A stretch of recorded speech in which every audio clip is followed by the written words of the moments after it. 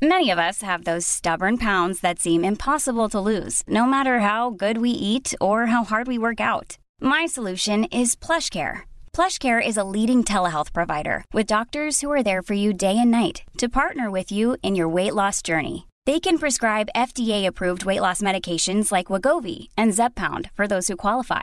Plus, they accept most insurance plans. To get started, visit plushcare.com/weightloss. That's plushcare.com/weightloss. Mom deserves the best, and there's no better place to shop for Mother's Day than Whole Foods Market. They're your destination for unbeatable savings, from premium gifts to show-stopping flowers and irresistible desserts. Start by saving 33% with Prime on all body care and candles. Then get a 15-stem bunch of tulips for just $9.99 each with Prime. Round out Mom's menu with festive rosé, irresistible berry chantilly cake, and more special treats. Come celebrate Mother's Day at Whole Foods Market.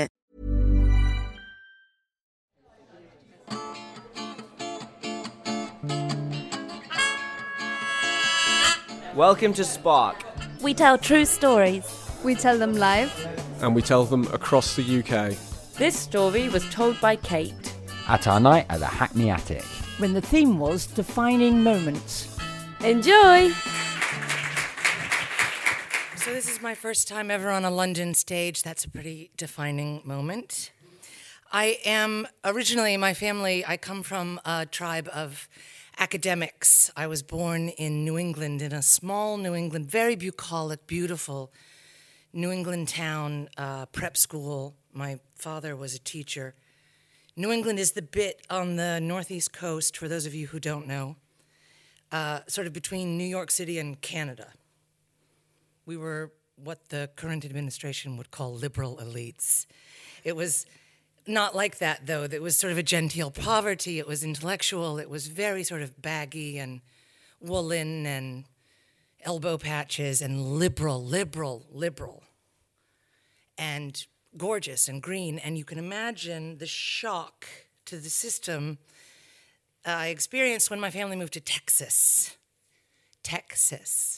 which I imagine you have some preconceived ideas about and maybe some stereotypes, and I'm here to tell you there is some truth to all of those. Texas was like landing on a different planet. It was all very newly constructed, and the suburbs were very cookie cutter, and it was very conservative, and it was Texas. There are many lovely things about Texas, and I think very fondly of it now, decades later and thousands of miles away. So I'm in Texas, and I'm a fish out of water, and I'm 13 years old in the 7th grade. I don't know what form that is, because I haven't cracked nearly anything having to do with England. And I've been admitted, it's my first year at this extremely high pressure, extremely competitive academic school in the wealthiest neighborhood in Houston. We lived at the very western edge of the city. It was an hour's commute. My classmates probably walked to school. We drove an hour. After I had gotten up 2 hours prior, because I was desperately attempting to live up to the beauty standards of these children of oil millionaires, these little wispy blonde girls. I mean, 13-year-olds, were vicious and horrible to each other. And they were all exceptionally, tiny little blondes. And their fathers were oil millionaires and billionaires. And one of them, actually, a classmate of mine, he was a friend. But he was, just to give you a sense of who this crowd was, he was a lovely fellow. He was related to the guy who became infamous for nibbling on Fergie's toes. Do you know what I'm talking about? Okay, so crushing pressure to wear the right brands, to have a little polo on your shirt. You couldn't just wear penny loafers. It had to be the right brand. You had to have Yves Saint Laurent perfume. It was crushing. And I was also 13, so going through puberty, and into this scenario of clear joy. Anyway, but so it was all about like terribly harsh judgment. Everyone was very harshly judgmental. I bought into it. I was very harshly judgmental. It was also that age, Salinger calls it the age, in Franny and Zooey, I think he talks about Franny at being at that age where everything kills you. Like your mother says something at the grocery store and you just die. Or so it was just like this horrible soup of puberty and crushing social pressure and dying. And in the midst of all of this, it was decided that I needed to have all 4 of my wisdom teeth surgically removed, general anesthesia, the whole 9. And I was not afraid of the pain because it meant days and days off school and going into the hospital. So I wake up from my wisdom tooth extraction, and I've got a bloody mouth stuffed with cotton and ice packs to help the swelling wrapped around my skull. And I was in such horrid shape, I needed to go to the bathroom desperately, and I sort of got up, and the woman who was sharing the room with me was like, I don't think that's a good idea. So that's just how I was just utterly anesthetized in incredible pain, 13 years old. And it's the night of the surgery. I'm sleeping in my bed. It must have been 1, 2 o'clock in the morning, and this nurse came in. The door flew open, and she scooped me up from under my armpits and stood me up all in one very competent motion and said, there's a fire. We're moving you off the wing.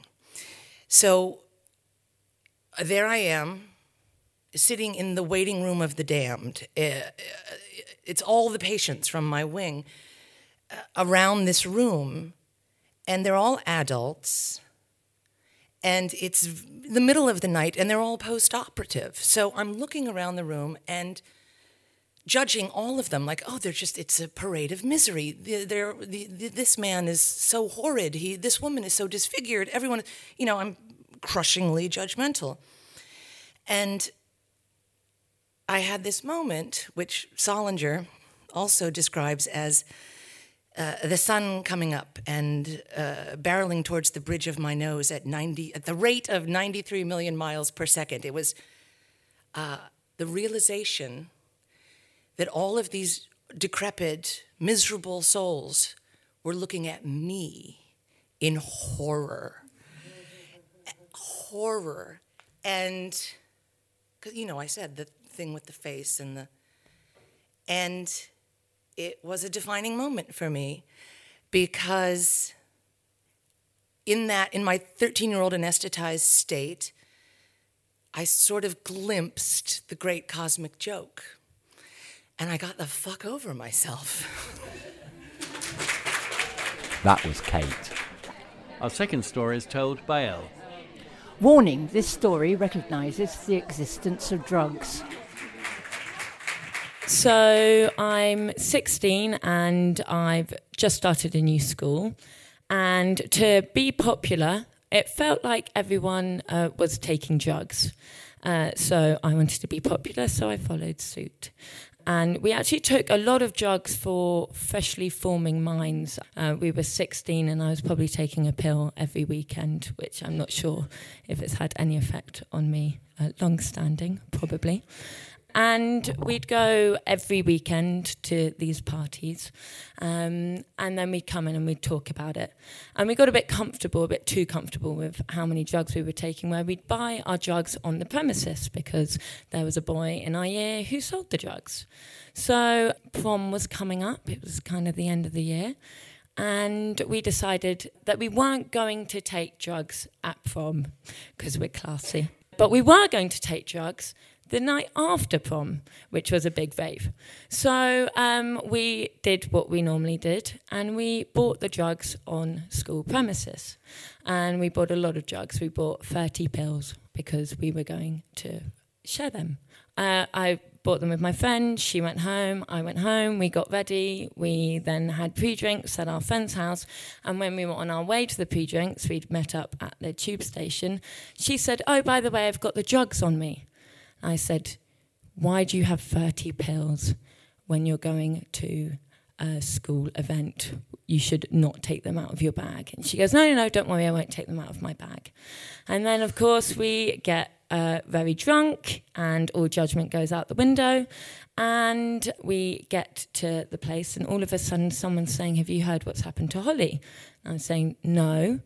And I'm kind of forgetting, but there's this very foreboding sense in me. I'm not quite sure. I've kind of forgotten at that point that had even happened. It was a 30-second look at the drugs. Oh, no, put them back in. And then, someone goes, they found 30 drugs on her because she was trying to give them to someone, and they're questioning her. I was like, oh, crap. I was actually initially quite scared for her. I didn't really think that I'd be implicated in it anyway. Don't know why. Just that wasn't my first thought. And then, so she was actually interrogated, I think it's a bit uncouth, at prom for an hour and a half by the teachers, not by police. And then she goes home, she's finally allowed home. And then the next day, I'm kind of still worrying about her. And then another guy who bought the drugs was implicated in it, and he was interrogated, but all the while I'm being told that no one's going to say my name. And then I go back to my old school, which I loved dearly, just to say hello, and my other friends were there. And I get a call, and it's from my mum, and she says, Elle, your school's called, they want to speak to me, it sounds very serious, and they said that you should come along. And at that point, I'm like, oh, shit. I think I know why they want to speak to both you and me. And my dad, who I didn't get on with very well at the time, at all, was there. And I was like, oh, I just wish he wasn't here. This is already going to be bad. I already think I'm going to be expelled. The news was trickling in that everyone who had been interrogated had been expelled at that point, and I was kind of the last person on the hit list. And my dad was going to be there, and I hated him. So we got in to the office, and the head teacher's there, and sure enough they found out that I was implicated in buying the drugs. I had the decency and the good sense to not take the drugs to prom, but that didn't matter, they were found. And the headmaster expels me, and I start to well up. I wasn't even that upset. I didn't really like the school, but I did start to cry just on impulse. And my dad looked at me and he said, don't give that man an ounce of your tears. And I was like, oh, Dad's actually doing me a solid right now. This is very unlike Dad. So I didn't cry. And then he goes, and my mum was just apologising. She was doing everything wrong, and she was normally really good. She's doing everything wrong. She goes, but Elle's never taken drugs. And then looking at me, and I had to be like, no, I do take drugs quite regularly. And she's like, well, she's a really good girl. She's probably only taken them once. She doesn't even drink. And I was like, yes, I do drink, Mum. This is just really embarrassing. But my dad was being really good about it. So after he said, don't cry, he was also like, he's going to want to shake your hand. He's just whispering this in my ear. He's going to want to shake your hand. Shake it. Because he knew me, and he knew that I'd be very much against shaking a man's hand who's trying to expel me.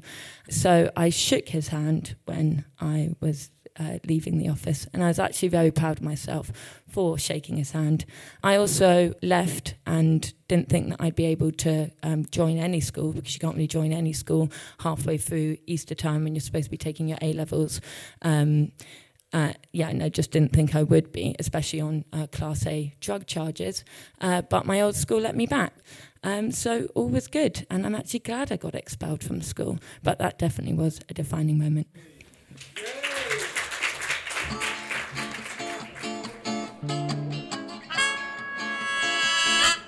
Thanks for listening to Spark True Stories.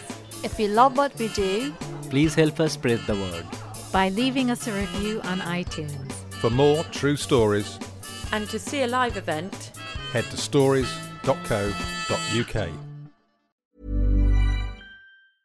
Cool fact, a crocodile can't stick out its tongue. Also, you can get health insurance for a month or just under a year in some states. United Healthcare short-term insurance plans, underwritten by Golden Rule Insurance Company, offer flexible, budget-friendly coverage for you. Learn more at uh1.com. Hi, I'm Daniel, founder of Pretty Litter. Did you know cats tend to hide symptoms of sickness and pain? I learned this the hard way after losing my cat, Gingy. So I created Pretty Litter, a health monitoring litter that helps detect early signs of illness by changing colors, saving you money and potentially your cat's life. Pretty Litter is veterinarian developed, and it's the easiest way to keep tabs on your fur baby's health right at home. Go to prettylitter.com and use code ACAST for 20% off your first order and a free cat toy. Terms and conditions apply. See site for details.